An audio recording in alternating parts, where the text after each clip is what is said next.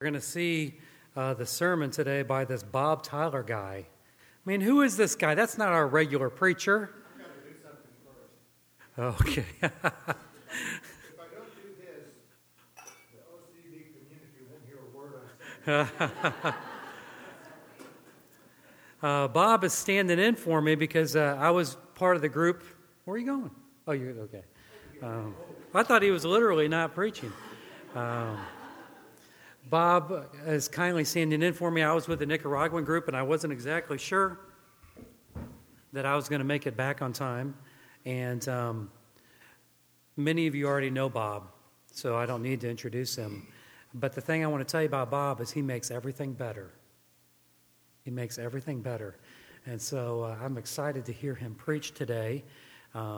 His sermons, his prayers, his presence, his ministry, his chaplaincy, his experience, his knowledge, his Facebook posts, maybe not the emails, make everything better.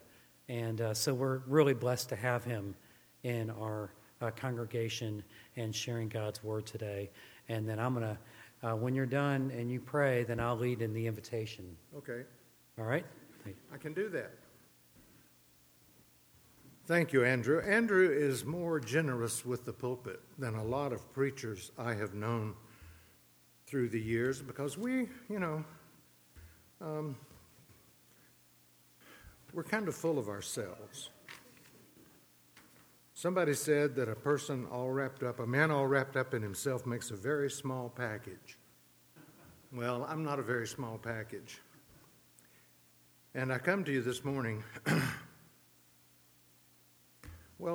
from several issues in the background. I grew up in the beautiful suburb of East Point, Georgia. How many old East Pointers are here?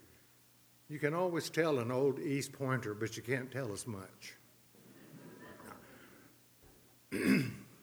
But it was a good place to grow up and a good time to grow up in the 40s and 50s before I went to Cincinnati Bible Seminary. My dad referred to me as an incubator preacher. And that's one who had to go to college to find out how to preach. I don't know how many of you all knew Preacher Peacock at Central Christian Church. He said Preacher Peacock was a sure enough preacher. He decided God called him to preach, and he started preaching. Then he went to school to kind of fine-tune it a little bit, but he worked in a bank. But I'm an incubator preacher. And I had to go to learn some things about it. But all of that being said, this is not about me. This today is about the Word. And I was confident enough that even with the preacher being here this morning, I thought I would speak on priority 1 for 2020. What is the church's priority? No matter who we are, where we've come from, where we're going, what is the church's first priority? And in this section of Scripture, see what Paul has to say about it. 1 Corinthians 15. Now, brothers and sisters, I want to remind you of the gospel I preached to you, which you received and on which you have taken your stand. By this gospel you are saved, if you hold firmly to the word I preached to you, otherwise you've believed in vain. For what I received I passed on to you as of first importance. That Christ died for our sins according to the Scriptures, that he was buried, that he was raised on the third day according to the Scriptures, and that he appeared to Peter and to the 12, and after that he appeared to more than 500 of the brothers at one time, most of whom are still alive, though some have fallen asleep, that is, have died. And then he appeared to James, the Lord's brother, and then to all the apostles, and last of all, he appeared to me also as one abnormally born. Paul was handpicked by Jesus to fill the place, and I think he was called to fill the place of the one who betrayed the Lord. I think maybe the apostles got ahead of themselves when they elected the other guy. We never hear anything else about him. But here's St. Paul. And he goes on to say, whether then it was I or they, this is what we preach, and this is what you believed. This is the word of the Lord. Thanks be to God. Heavenly Father, we thank you that you love us with an everlasting love, and you have given us not only the living word, Jesus, but you've given us this collection of little pamphlets that we called the Bible that was written by 40 or so people over 1,500 years, but it tells the same story. Jesus is coming, Jesus has come, Jesus is coming again, and that's why we're here. And we give you thanks and praise. Amen. Rush Limbaugh, in describing the current occupant of the Oval Office, said the reason President Trump gets in trouble is because he is a stream of consciousness speaker. What comes in his mind comes out his mouth. And I said, oh my gosh, that's me. That's why I've gotten in trouble time and again over the years. What comes in my mind tends to come out my mouth. And so I have to be sure that a lot of what I put in my mind is worth coming out my mouth. And if it comes from here, if it's the gospel according to God, that's one thing. If it's the gospel according to Bob, you'd better filter it through something else, because I might lead you astray. It's a new year. And when New Year comes, did any of you make any New Year's resolutions? Can I see a hand? Any resolution makers here? I have one resolution that I remake every year. It's 3 words. Do it now. Because I'm a great procrastinator. I believe never do today what you can put off till tomorrow. For tomorrow may not come, and you will have done it. I know a lot of preachers, and Andrew may be one of them, who walk out of their study on Thursday with a prepared text from which they're going to expound on Sunday. I was never able to do that. I said, if I got a sermon on Sunday and on Thursday, and Jesus came before Sunday, I would have wasted a perfectly good sermon. Somebody gave me a mug. It says, if it weren't for the last minute, nothing would ever get done. I prize that mug. Sometimes I drink my coffee out of it. I got several mugs that I rotate, but that's the one that describes me best. If it weren't for the last minute, nothing would ever get done. So here we have something from God that is of first importance. As of first importance, the gospel. What is the gospel? What's it? Children, from the primary department on, what is the meaning of the word gospel? Good news. Good news. And I believe good news is best reflected if you compare it with the bad news. Now, I used to say that when you go in a jewelry store and a jeweler brings out diamonds for you to consider, he usually puts them on black or maybe dark blue velvet or something like that. But when I went to the diamond shops in the Holy Land and other places like that, they put them down on white paper. I never quite understood that, but that just ruined my illustration. But I'm still going to use it. I think the good news is best seen when you reflect it against the bad news. Now, the bad news is in the 3rd chapter of John. I know you know John 3:16. Say it with me. For God so loved the world that he gave his only begotten Son, that whosoever believeth in him shall not perish, but have everlasting life. Quote John 1:18.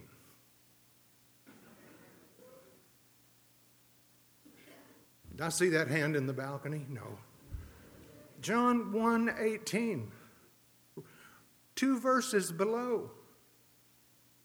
Whoever believes in him is not condemned, but whoever does not believe stands condemned already because he has not believed in the name of God's one and only Son.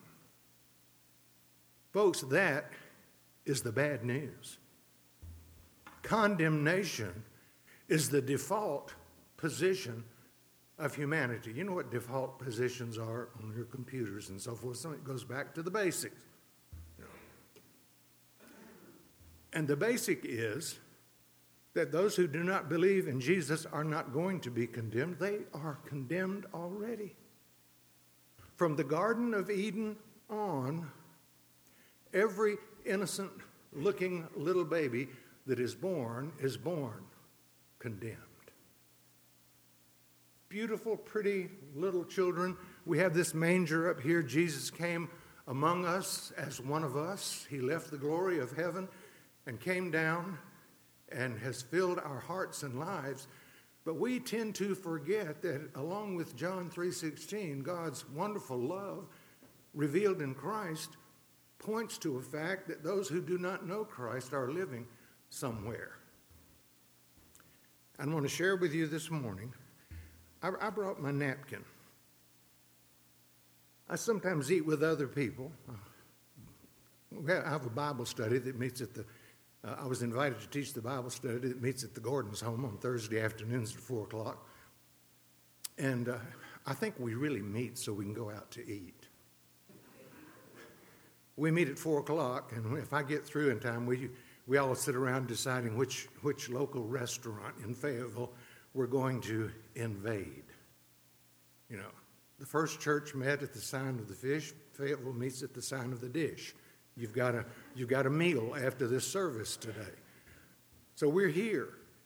But I sometimes eat with a group of people, but I don't mind solitude. I do miss my beloved wife who passed away over a year ago, but I don't mind my solitude, and sometimes I get it in mind that I want something kind of country, and I'll travel over to the Cracker Barrel, and I'll sit there and I'll ask them to sit me in front of the fire so I can sit there and watch the fire. And sitting there watching the fire Friday night, the girl brought some napkins, and I took a napkin and I wrote out what I was going to share this morning. I couldn't read it on the napkin, so I had to type it out so I could read it from a distance. But I've got a 5-point sermon this morning, and you're not going to remember 5 points, and I didn't have it put on so it could be put on the screen or anything like that. I'm old technology. I don't do that.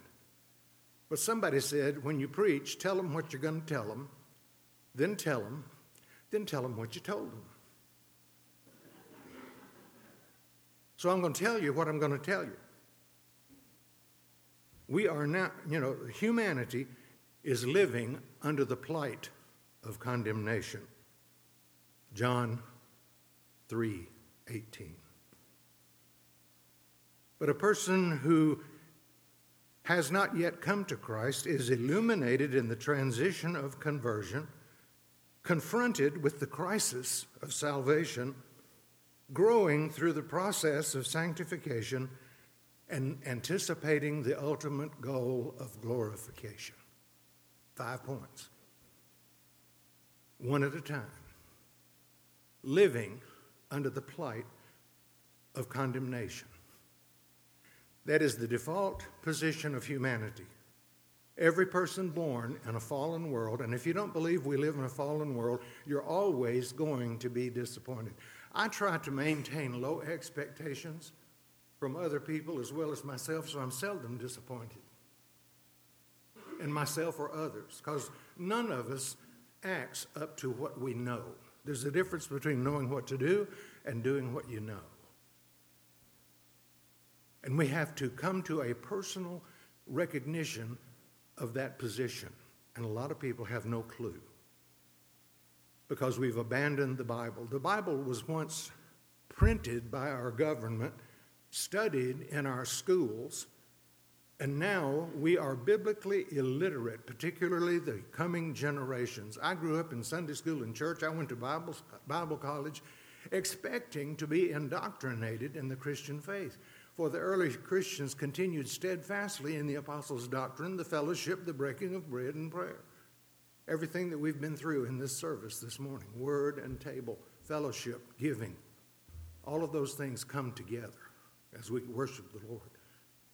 So a person needs to come to a recognition of their lost condition. And as we go through this, I want you to evaluate where you are in this process. So once a person discovers that they are in a fallen condition, they need to begin to look for something, but not just something, someone. It's not what you know, it's who you know. Paul didn't say, I know what I have believed, but I know whom I have believed, and am persuaded that he will keep that which I have committed unto him against that day. So it's not what you know, it's who you know. So we are illuminated in the transition of conversion. We have the light of creation. We have the light of conscience. We have the light of God's word.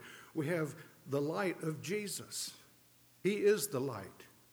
He is not only the bearer of the light, he is the representative of that light that sits on the throne in heaven, at which he is at his Father's right hand.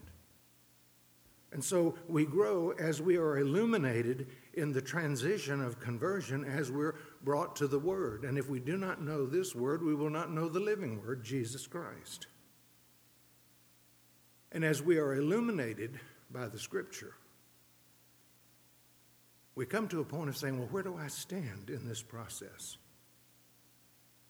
And then we're confronted with the crisis of salvation. Salvation is a crisis.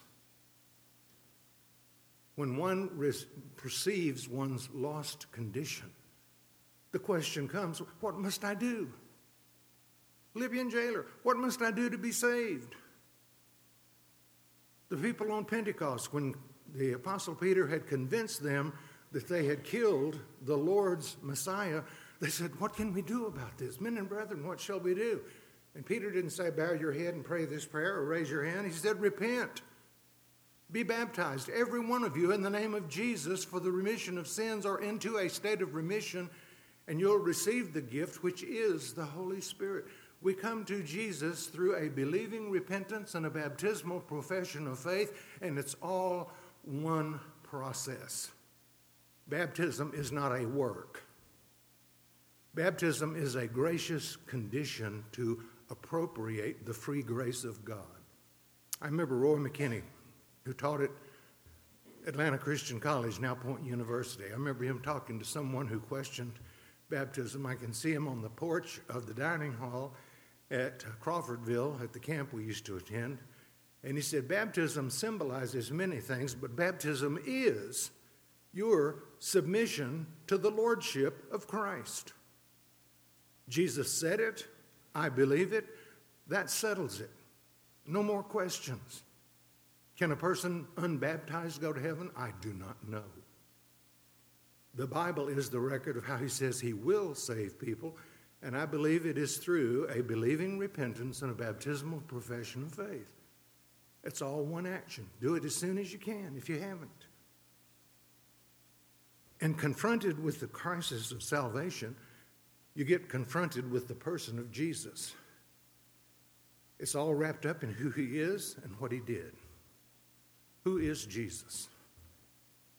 Well, a prophet, a rabbi, one who collected a coterie of followers, went around what we call the Holy Land, healing and preaching and helping people.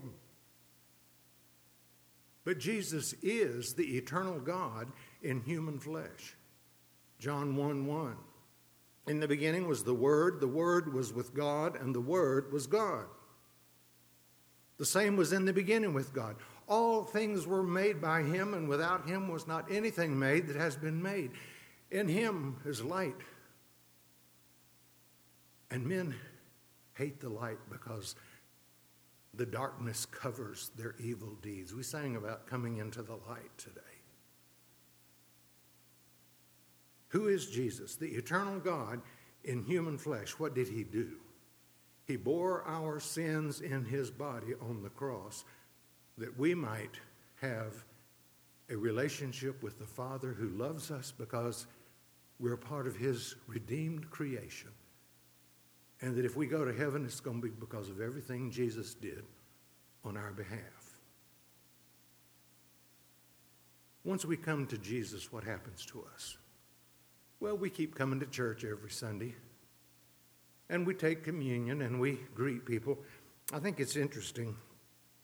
The first time I heard a sermon on this text, I believe it was at Mount Gilead Campground, and the preacher that night was a famous Atlanta preacher from Grace Methodist Church, Dr. Charles Allen. Any of you ever heard of Dr. Allen? Dr. Allen wrote a book called God's Psychiatry. He said, you don't hesitate to take the same medicine several times a day. He said, if you'll take the 23rd Psalm 5 times a day, it'll change your life. Once at breakfast, once when you wake up, once at each meal, and once before you go to bed. He said, not just mumble through it, but absorb the 23rd Psalm, and that's God's psychiatry. It will change your life. Well, we are now growing through a process that is called sanctification. Now, some theologians look at sanctification as a second work of grace, that it's done all at once. I believe sanctification is a process. We are works in process. We're not there yet. We have not arrived yet. God says, be ye perfect as Jesus said, be ye perfect as your Father in heaven is perfect. And here we are trying to rise up to be what God has called us to be. And between us and there is where God has to reach down with his grace and lift us up. Not of ourselves, lest anyone should boast. So we're now growing through the process of sanctification, and we grow by Bible study and prayer and fellowship with God's people. That's one of the reasons we're here this morning, is to be with God's people in God's house on the Lord's day at the Lord's table, doing the thing the Lord has called us to do. And then as you go into chapter 16, I remember Dr. Allen saying what Paul said as he goes into the next chapter. He says, and now, concerning the collection. You don't get out of church until the plate is passed. A part of what we do, the apostles' doctrine, the fellowship, the breaking of bread and prayer, part of the fellowship is our sharing what God has given us so that we can bless the lives of others. And that's why some people take a week or so and go to a place like Nicaragua and help some people they don't even know. Aren't we glad we know some people like that? And I'm glad I didn't have to go. I'm one of those that is now at ease in Zion. I have retired. And I can do what Bob wants to do. But I still look for God, what God wants me to do in the time I have left. So we're growing through the process of sanctification. And while we're growing in that process, we're anticipating the ultimate goal, which is glorification. You realize one day we're all going to be glorified? That our sinful bodies raised are going to be transformed into the likeness of the glorious resurrected body of Jesus Christ. And some of the people in my Bible study have heard me say this before. How old was Jesus when he was raised from the dead? Hint. 33. Jesus' resurrected, glorified body was 33 years old. If my resurrected, glorified body is going to be likened to his resurrected, glorified body, I'm going to be 33. It'll be my 33-year-old body that is raised and glorified. I had hair. I wasn't this heavy. I had not had my first kidney stone. I'll take my 33-year-old body, resurrected and glorified. That may not be what it is, but I'll take it. And you will too, if you're older than that. So we are anticipating the ultimate goal of glorification because we are now living the abundant life in the here and now. I came along 12 years later in my family. My siblings were 12, 14, and 16 when I was born. I had 2 daddies and 3 mothers. No wonder I'm spoiled, because they were Depression-era children and wanted me to have the things that they didn't have. We have raised an entire generation now that thinks that life has always been like this. I was talking to a couple of guys this morning of the condition of the world. And the problem is we have a generation that thinks this is the way life has always been, and it ain't as good as they want it to be. So now they're thinking how good socialism sounds. And we can all be lowered to the common level of depression and depravity and need. Don't let them sell that thing. It has never worked anywhere it's ever been tried. So we're living the abundant life in the here and now, and we're anticipating eternal life in the world to come. So folks, think about where you are in this process.